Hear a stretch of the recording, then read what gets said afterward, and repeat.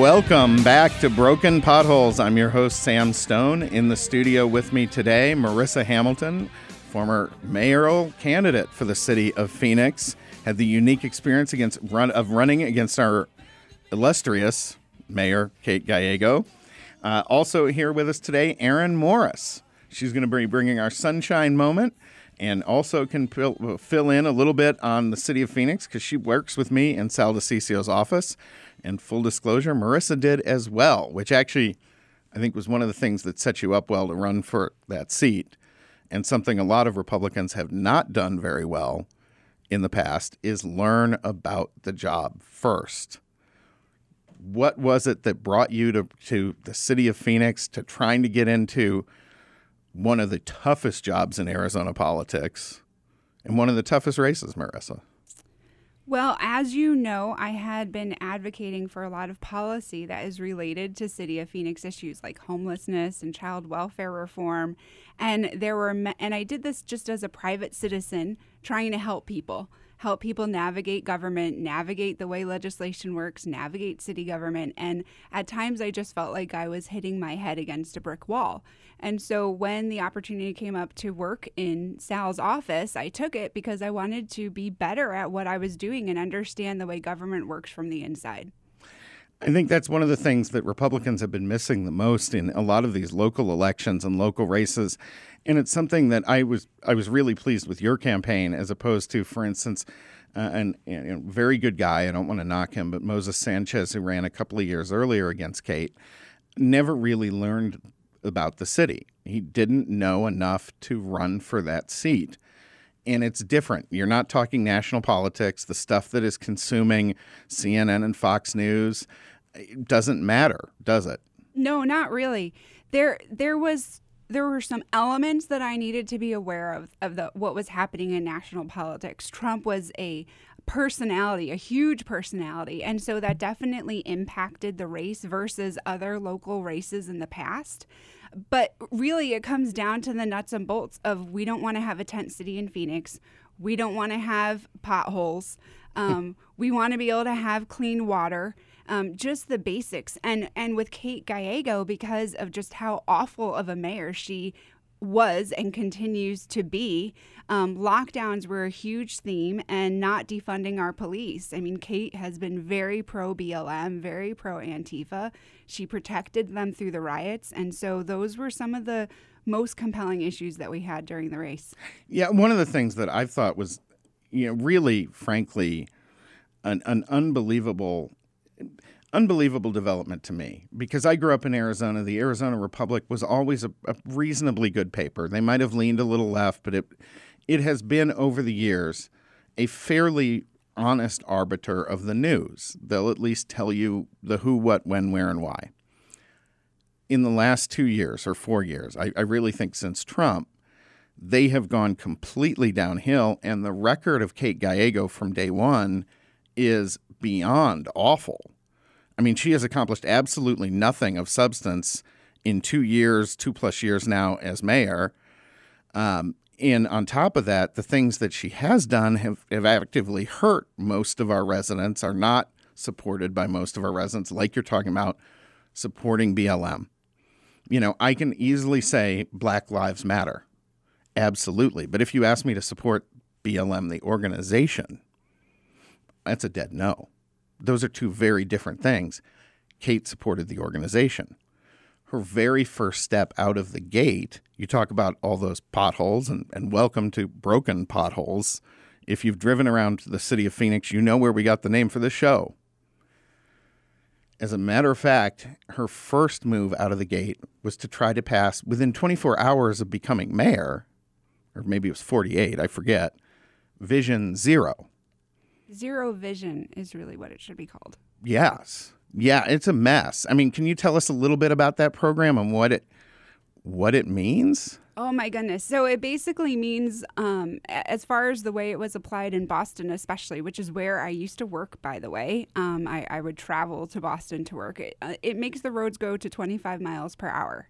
So if you think about our standard speed limit on our Arizona highways, which is truthfully 80 miles per hour. Unless you're on the 101, in which case you better be doing 100 or get out of the way. Exactly. And our roads, which is typically around 50 to 60 miles per hour. Open roads, City of Phoenix, we're at 40, 45 for a lot of them, 35 if it's a heavy, Correct, if you're driving the speed limit. Yeah. But traffic goes much faster than that. Yes. And so to take that and bring it down to 25 miles per hour means you are crippling traffic. And the way they enforce this, by the way, is with automated cameras. Correct, which we have been terribly unpopular in Arizona and Phoenix.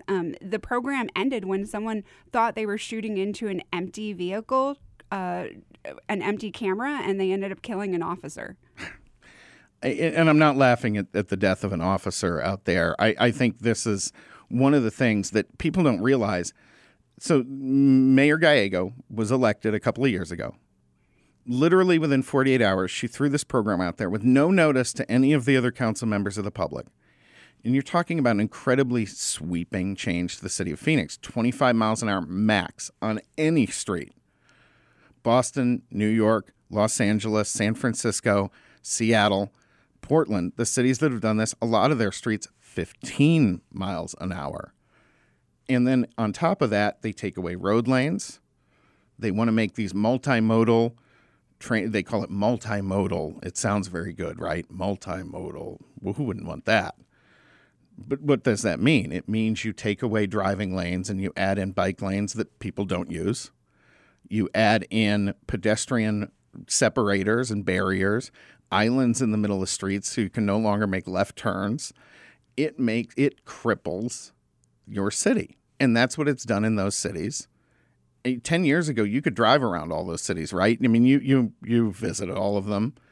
You could get around. It was trafficky. I traveled for business. And yes, in the beginning of my business travel career, yes, you could get around the cities, navigate quite easily. By the end of the career, I no longer rented cars because it was just so annoying to drive that I would just take Ubers everywhere. Well, and as a matter of fact, if you go on the Vision Zero, they have a website where the people who founded this promote it. If you go on their website, they're really clear.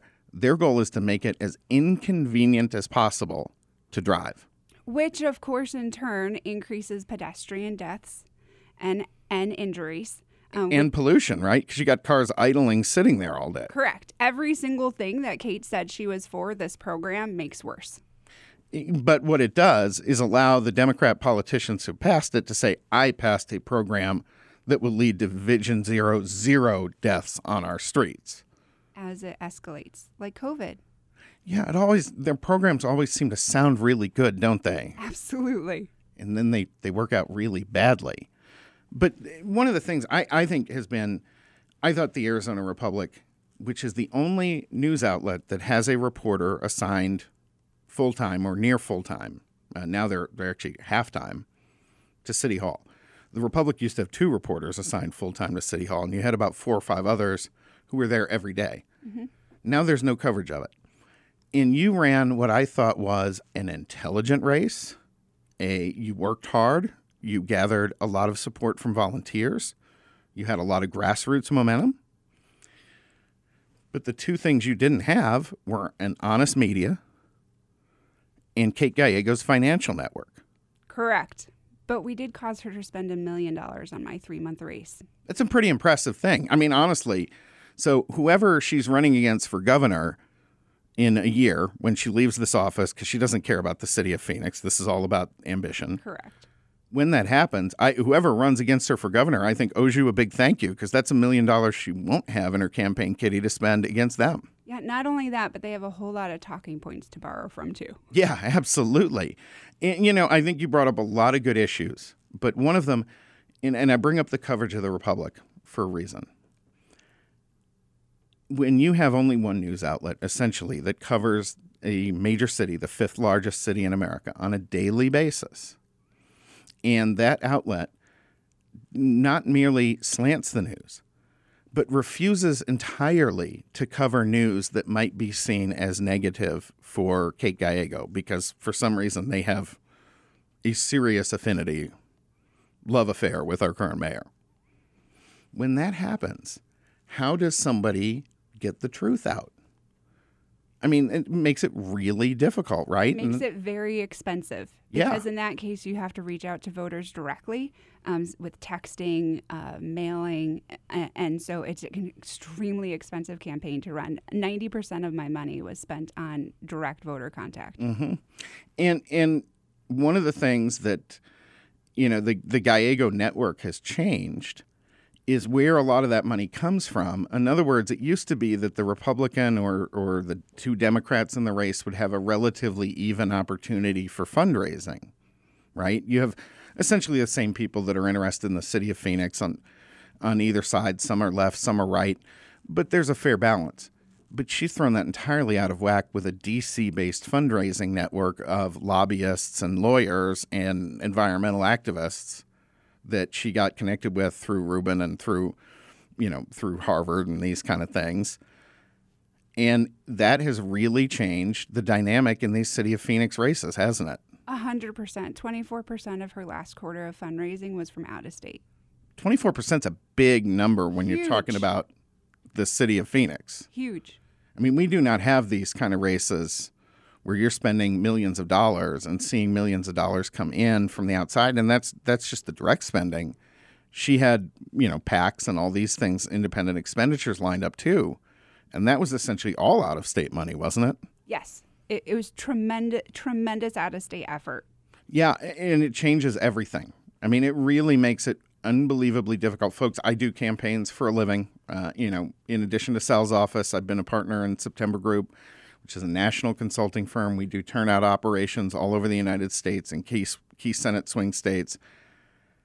Folks, you can't, it's almost impossible for $100,000, a $200,000, a $500,000 campaign to beat a $2, $3, $5, $10 million campaign, especially in this environment, right? Yeah, absolutely. I mean, you're looking at, again, $1 million in 3 months against a candidate, myself, that's not even an incumbent. Right. That's an incredible amount of money. Think about if we spent that $1 million on homelessness. Yeah, we're going to get to that in just a moment because I want to talk about some of the other things the city of Phoenix has done, or rather has not done, under Mayor Gallego's leadership. And some of the announcements that have been made, the things that are said aren't matching the reality. Absolutely. Broken Potholes. We'll be right back.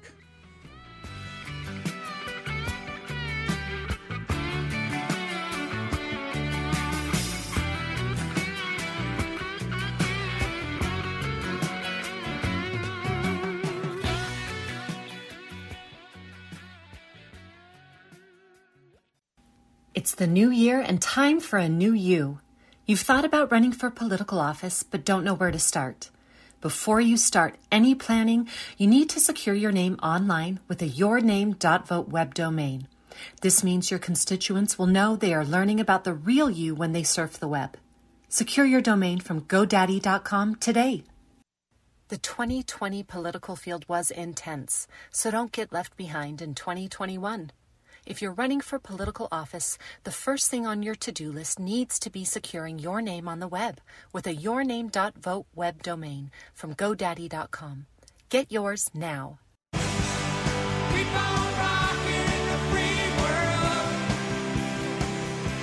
Rockin' in the free world with Broken Potholes. I'm your host, Sam Stone. This week, my co-host, Chuck Warren, and the lovely ladies, Mackenzie and Kylie, are not with us. They are on their way to the Super Bowl. Ooh. I'm a little jealous. I got to admit, I'm a little jealous. Not about not having to wear a mask on a plane, but going to the Super Bowl, I'm jealous about that. Sure. Yeah. Marissa, during the break, we were talking a little bit about one of the things you experienced, which is we've had a lot of people who have moved here. We've talked about this on the show before. We've had a lot of people who moved here from California, from Illinois, from New York. And there's an assumption that those folks are Democrat voters for life. Right. I don't believe that's true at all. It's not. What was your experience in talking to some of these folks? So in the very beginning, when I was getting my signatures, I specifically focused on Ahwatukee because that is a district that's become a tough district to win for Republicans. Mm-hmm. And so I wanted to understand where they were at. And about 100 doors in, I get to the door, and we're in the middle of the COVID pandemic. And the guy comes, the guy answers the door, and I say, "Hi, I'm running for Phoenix mayor." And he goes, "I know we're in a pandemic, but do you mind if I hug you?" And I was just like, okay. So he comes out and he gives me this huge hug, and he was emotionally overwhelmed. And he said his family had just spent their life savings moving from Chicago to come to Phoenix to flee the lockdowns because they were losing everything. And he was so upset to find out that Phoenix policies under Kate were worse than what he was fleeing from. It's really amazing, and I don't think a lot of people understand this. In watching your campaign, I really felt like had you had exposure that was equivalent to Kate Gallego, that would have been either a very close race or, frankly, I think you would have won. Absolutely. Post campaign, we had 67,000 new voters register to vote right before the election, and she only needed to win by 60,000 to avoid a runoff. And so, if we had that extra exposure, those extra 67,000 voters would have known what they were voting for. Yeah, and we would have won outright. Yeah, I really do believe that this was a case because, frankly, you know, I've seen a lot of what I would call long shot campaigns over the years, and folks, I think out there you've seen them also. A lot of times they are, frankly, kind of embarrassing. But you took on a long shot campaign in a way that was very strong, very legitimate, very compassionate. You were utilizing your experience working to protect women from having their children taken away, from being families torn apart by the system through CPS. Your work on homelessness, your work on intelligent and actually effective things we could do to reform police-community relations and how we engage police in our communities. And there are things we can do, folks, but they're not the things the left is preaching. No. I mean, what they're preaching is a disaster. Absolutely. And I think people have been, frankly, had the blinds pulled on them on this by our local news, by the nightly news, which didn't cover it, by a paper which has made a clear determination to support Kate Gallego throughout her political career, regardless of what she has or hasn't done. And I want to go through real quickly, and I'm going to pull Aaron Morris, who also works in the office there, into this part of the conversation, because you both have been there in the office to see different portions of this. And Marissa, while you were running, started out with Vision Zero. 6 Democrats on the council. She can't get 5 votes for that. Why? Because when people learned what it was, when there was pushback, they didn't want it. And people started calling in like crazy, right? It was hilarious, not to interrupt you, but it was hilarious watching 45 minutes of them trying to explain that the roads won't go to 25 miles per hour, even though they did everywhere else. Right. That was the most hilarious session ever. I mean, they were straight up lying. And Aaron, we see this all the time, right, with Right. City Hall. Right.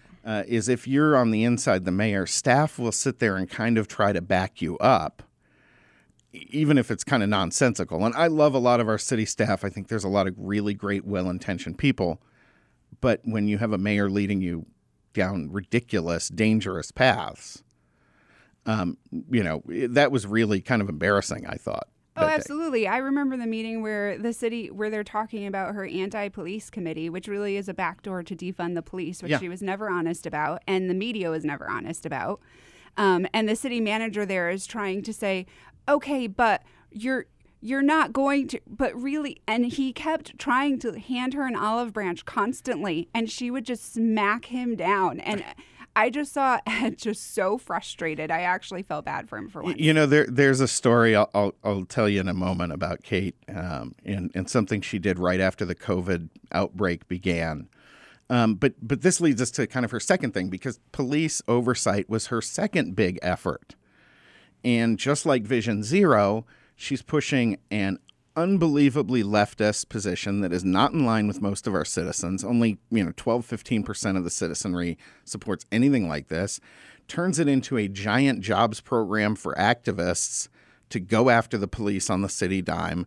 $3 million a year in funding for average, like 15 people with $90,000 salaries. we don't have that many police shootings and incidents here, period. I mean, what are those 15 people going to do? They're going to be sitting around all day playing Yahtzee. Correct. Well, I guess Well, no, they're actually likely going to be registering voters, like what we saw happen with a lot of the COVID money. Right. That brings me to yet another point, and we'll get there in a moment. But so, again, 6 Democrats on a 9-person council. She can't get the votes for that. Then we go into the winter, and what happens? COVID hits. Yep. And she panics. I mean, you could see it in her face, dead, pale white, her voice, throat tight. I had the same experience, by the way, with one of the opinion columnists for the Arizona Republic who called. And Aaron, you were there. I had her on speaker. Yep. And you could hear the panic, right? She was terrified. And so, yeah, you know, when I have seen what's come out of, Kate, what has come out of the Republic on this, on COVID, you have to understand it's driven by panic, by fear. We had an expert on last week who was talking about how fear impacts your ability to make rational decisions. Absolutely. Well, it's just another example of how Kate is a bad mayor, because if you're the leader of the 5th largest city, you need to be composed and confident at all times, even if the world is ending. And when COVID hit, the things she was coming out saying in her posts on Facebook and her videos, she wasn't being a leader. She was causing more panic and causing more chaos in her city. And she couldn't even hold it together for 5 minutes to say, City of Phoenix, we will get through this. She just fed into the fear. Yeah, Well, she was being pushed by Kirsten. Kirsten was trying to do a state takeover. Kate didn't know how to handle the situation, so she just buckled under it. But we saw up close that she was really driven by fear. I think Sinema was not. I think Sinema was driven by pure political ambition. Well, I think Sinema saw Kate and was like, she's going to be easy to control. Right. 30 seconds before we go to break here. But when we come back, I want to talk a little bit more about your experience on the campaign trail, some of what's going on in the city of Phoenix, and what the future looks like here in the Valley of the Sun. Broken Potholes. We'll be right back.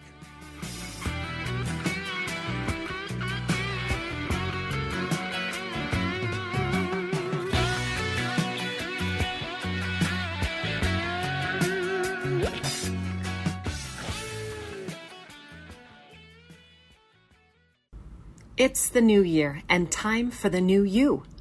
You've thought about running for political office but don't know where to start. Before you start any planning, you need to secure your name online with a yourname.vote web domain.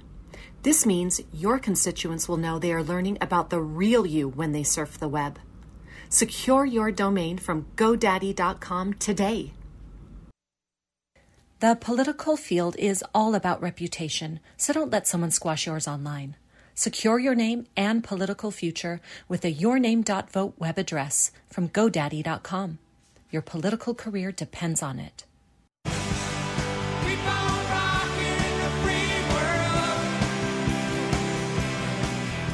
Welcome back to Broken Potholes. I'm your host, Sam Stone. In the studio with me today, former Phoenix mayoral candidate Marissa Hamilton, and my fellow friend and coworker, Aaron Morris. Aaron Morris, we call the Catwoman. We'll get to that here in a minute, too. But wanted to touch on one thing. I don't think this is what bothered me most about our current mayor, about the coverage of her tenure, about the current council. It's an entire litany of either failure or empty grandstanding statements. We talked about some of the things that she's really fallen down on. For instance, COVID. This is a bad time to be a Phoenician. Because if you have a kid who wants to go run around on a soccer field, well, they do that in Scottsdale today. They do it in Peoria, Glendale, the other cities around the valley. You can't do it if you're a kid in Phoenix. Our fields are closed. Why? Well, interestingly enough, it is a good time to be one certain class of Phoenix citizen, what I call the FOKs, Friends of Kate. Yes.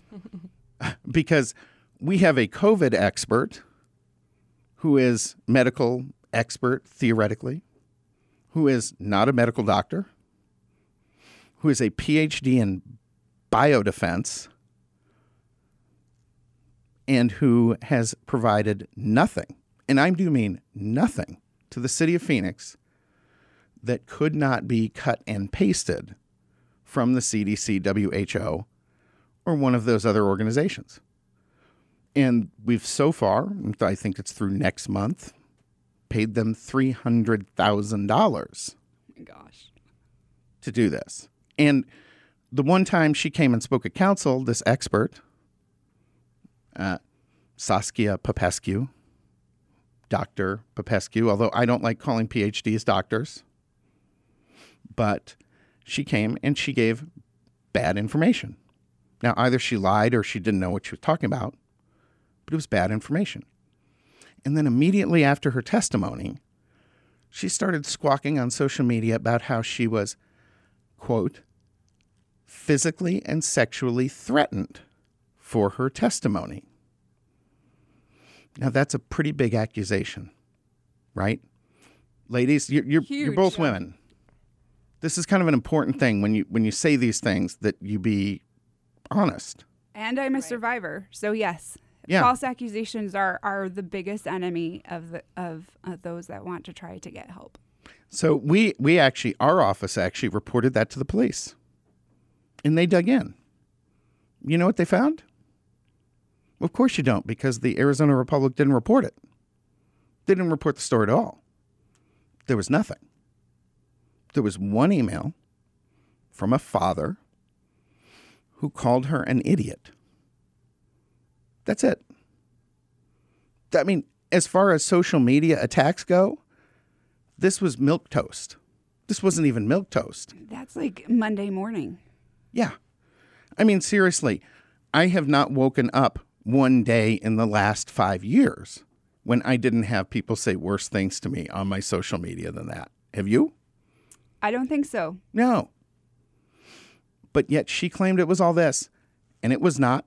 We have the email, the only email. There's no threat. There's certainly no threat of sexual violence. And yet, there's no story done about this. There's no commentary about this. The fact that we have a non-medical doctor who's our COVID expert who has lied to the public at a council meeting and when called on it, made up a story. Now that's news, folks. That is news. But it wasn't covered. And when I look at the city of Phoenix going forward, I think one of the most important things for people to realize is that so far, under Democrat leadership, Kate Gallego, their track record is nothing but failures and grandstanding. And when they're called on it, that's the kind of thing you get. When Kate was called on her COVID disaster, and the fact she is the only big city mayor in America whose great emergency and dictatorial powers were taken away by the rest of the city council, she went storming into one of the other council members' office and said that this was because she was a woman, and was literally stomping her feet saying, I am trained to govern. You need to listen to me. I am trained to govern. So Queen Kate was the appropriate moniker for her. Absolutely unbelievable. I mean, that is the kind of lack of leadership that is only possible with someone who has been in a cocoon their entire life. She's absolutely pathetic. Our streets are broken. Our city is cracking apart.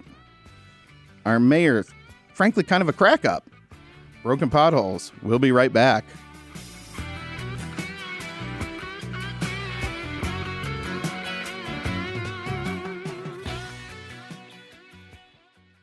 The 2020 political field was intense, so don't get left behind in 2021. If you're running for political office, the first thing on your to-do list needs to be securing your name on the web with a yourname.vote domain from GoDaddy. Get yours now.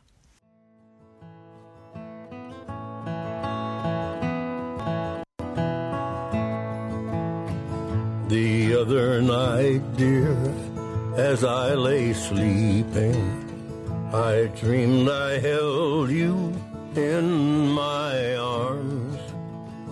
When I awoke, dear, I was mistaken. So I bowed my head and I cried. Oh boy, have I cried. You are my sunshine. But we are still going to bring a little bit of sunshine into the studio today. I know this has been, kind of a rough podcast. We generally like to be pretty fair. Unfortunately, I think we have been, and it's still pretty rough. But to bring a ray of sunshine into the studio right now, Erin Morris, she has our sunshine moment for this week's show. So in Thurston County in Washington on January 14th, the deputies and State Patrol were actually trying to stop an armed suspect. And in the midst of that, a canine officer, his name's Arlo, he was shot 2 times. So obviously he was rushed to the hospital, took huge surgery. He has 6 screws in him, fractured his vertebrae. He recovered. He walked out of the hospital. When he walked out, he had all the first responders there. Everybody was cheering him on. He had the police escort home. On all the highways, he had all the first responders up there waving. And then when he got home, his community had put a welcome home Arlo sign in his yard, and the whole neighborhood was full of first responders cheering him on.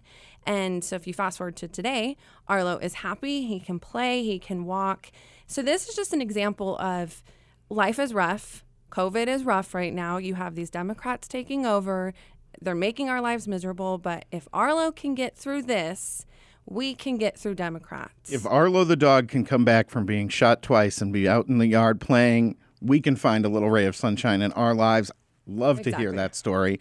Now, I introduced Erin earlier as the Catwoman. It is not because she's not a beautiful woman who would look good in a catsuit, although I'm not supposed to say that according to our HR department. But I won't tell. She's also the only woman I know and have ever known who gets peed on by cats. Okay, so at least several times a week. Well, I didn't tell you what happened the other night. 2 nights ago, I was walking holding one of my dogs and my cat, and my one dog is special needs, so you can't just set her down. You have to physically prop her up when you set her down or she falls over. So I'm holding the 2, and I'm like, oh, gosh, my shirt is really warm. What's happening? And then I realized my cat is literally peeing all over me. And because I was holding this special dog, I just had to, slunk down in the hallway and just sit there and wait for my cat to finish. And then she just went on with her day. So you literally stayed and gave time for your shirt to soak up the pee. I didn't have any other choice. You win some, you lose some, Okay. See, this is why we love having Erin Morris in the office and why we love having her in the studio, because you get stories like this, which you can get nowhere else. And I'm not mad about it. But on an honest note and a serious note, you and your mother actually do take in you have a shelter operation where you take in pets that are terminally ill, that have serious disabilities, Correct. Many of whom are not going to live very long. Correct. And who would be abandoned or killed in the shelters. Mm-hmm. And you take them in and you give them a real life. You treat them as pets until the end. Yeah, we actually have a sanctuary. It's called Fiona's Family, and we're a cage-free sanctuary. So we go out to the county shelter or the Humane Society or the streets and pick up dogs and cats who are either on the E-list or, were born with a disease that is very expensive, so their odds aren't very high of surviving. And we just give them the best life, the top medical care, and there's no rules in our house. It's whatever makes them happy makes us happy. Actually, last night was my dog's first birthday. So we had a unicorn birthday party, and we had a unicorn cake. Hang on. I've got to stop, because when you say my dog, which one of how many? So I still don't know how many dogs I have. I think we're at 20. I think it's 20. It could be 21, though, right? Or 19. I'm not quite sure. Okay. You just kind of go with the flow. So she turned 1. She has cerebellar hypoplasia, so she can't really walk. She, if she gets too excited, she can't breathe. It's quite sad, but she is 1 year old, and she loves unicorns. And so we had a great party. Everybody got cake. So our goal in life is to save all the unwanted animals and give them the best life possible.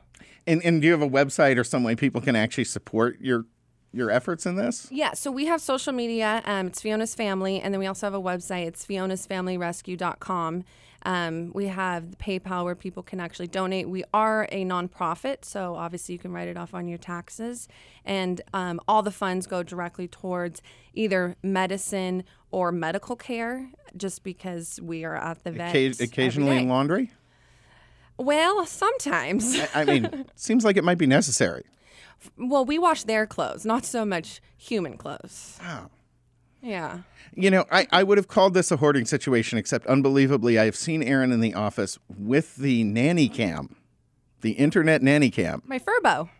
the Furbo. Yep. Yes. Watching the house and watching the pets during the day to make sure they are not, all dying on the spot or something Keep awful. in mind, my mom is also home 24/7, so I'm just extra neurotic. Good to know. Good to know, folks. Fair warning. But in addition, so 20-ish dogs. How many cats? 20. So 40. 40-ish. 40-ish. Yep. Okay.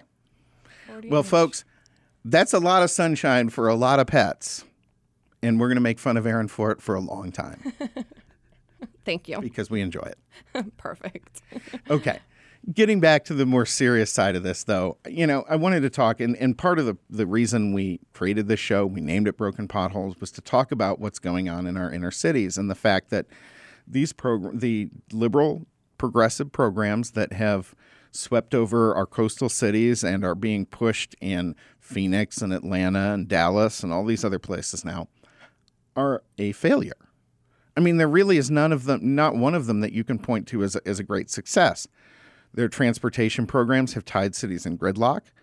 Their homelessness programs have increased the number of homeless people on the streets. San Francisco spends 9 times per homeless person what Phoenix does. Their problem is massively out of control. Seattle spends 11 times. Their problem's even worse. You look at these programs one after another, and what you realize is that other than throwing money at their liberal ally friends who are in these businesses that theoretically help these people, all they're really doing is grandstanding. I mean, our mayor passed a climate action plan that is basically just a copycat of what other cities are doing, and frankly is essentially irrelevant on the scale of global climate change. They passed a housing plan that is pie in the sky with no real metrics, no real way to succeed. The roadmap for it is ridiculous. It would require billions upon billions of dollars that we do not have. Then we just passed a homelessness plan. Now, our office pushed really hard for city staff to be required by our vote to go out and seek IGAs, intergovernmental agreements, with the state, the county, and the other cities. Because this is not a problem Phoenix can or should be dealing with alone, right? Correct. You will not solve it alone with just Phoenix. And you've dug in on this issue for quite a long time, Marissa, right? Considerably. I traveled the country looking for the best solutions that we could find, not just within the United States, even globally. And what we have today is not even close to what would be called comprehensive. And it's not. In fact, homelessness is guaranteed to increase under her plan. As it has everywhere these plans have been implemented, right? Because they are not designed to get people healthy, to treat their drug addictions, their mental disorders, and put them in a position to succeed in life. These are programs meant to fund a bunch of organizations who essentially are enabling these behaviors that are causing the problem in the first place, right? Yeah, 100%. Absolutely 100%. And it is amazing at the pushback when you have a program that's successful, that's evidence-based, such as Elizabeth Singleton's Tiny Home program for veterans that has been hugely successful, that they will push and fight against to their last dying breath. And then they will put in some milquetoast plan that they know doesn't work, that they know will increase homelessness, and then the media cheers. Yeah, no, absolutely. And I think there's a level of ignorance in the media. There is a level of ideological belief in the left and their solutions, regardless of any history. I mean, there's no history of any of these programs succeeding in the United States, is there? No, absolutely not. I mean, you can even look at, you mentioned her climate change programs. California cities have the highest climate issues in the country. They have the highest air pollution in the country. And so for us to continue to adopt failed programs and just radicalize failed programs, it's going to send Phoenix down to keep decreasing as a bad city. Yeah, all these things that we see that people are fleeing, whether it's the gridlock, the crushing traffic, pollution, homelessness, drug use, rampant drug use on the streets. Folks, I have been fighting the battle as a smoker for a number of years and quit a number of times. And unfortunately, one time when I had not quit or was back on the habit was when I was last in San Francisco. And I went outside my hotel and I walked down to the edge of a park, and I was standing on the edge of this park smoking a cigarette. There was a guy sitting on the rock next to me who was cooking, I don't know if it's heroin or meth, on his spoon, soaking it up with a cotton ball and whatever, and then into his syringe and injecting it. Now, he's sitting right there doing this. And I'm standing there smoking a cigarette about 5-6 feet away from him. A police officer comes up. Which one of us do you think the police officer addressed? He came to me. Of course. Sir, you cannot smoke a cigarette standing beside a city park. Okay. But what about that guy? Isn't drug use illegal?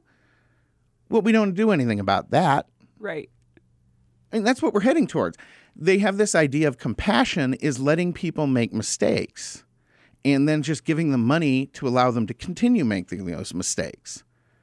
And it's not treatment. Their version of compassion does not involve treatment. It does not involve mental health, real mental health services. It doesn't involve drug addiction treatment.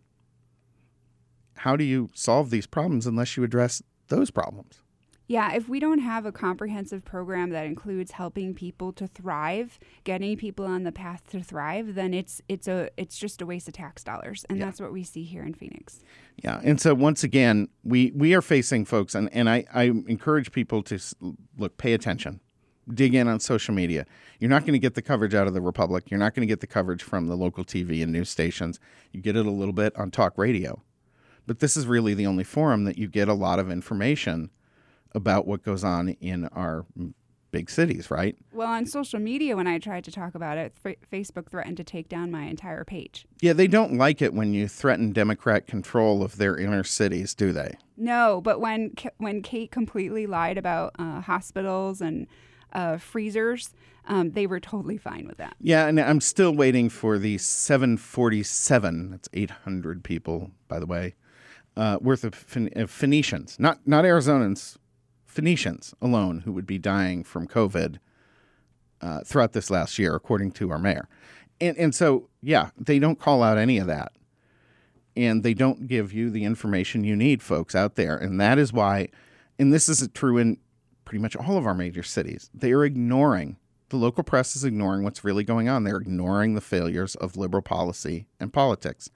As we end our show here with 1 minute left, I'm really urging listeners out there to start digging in and paying attention to these things, because as your big city goes, the rest of your state, the rest of this country will go.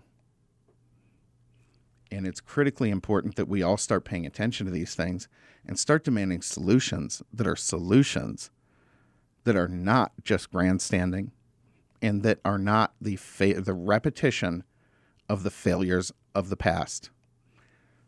Marissa Hamilton, thank you so much for being with us today. Thank you.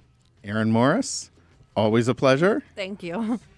Ladies and gentlemen, this has been Broken Potholes. I'm your host, Sam Stone. We will see you right back here next week.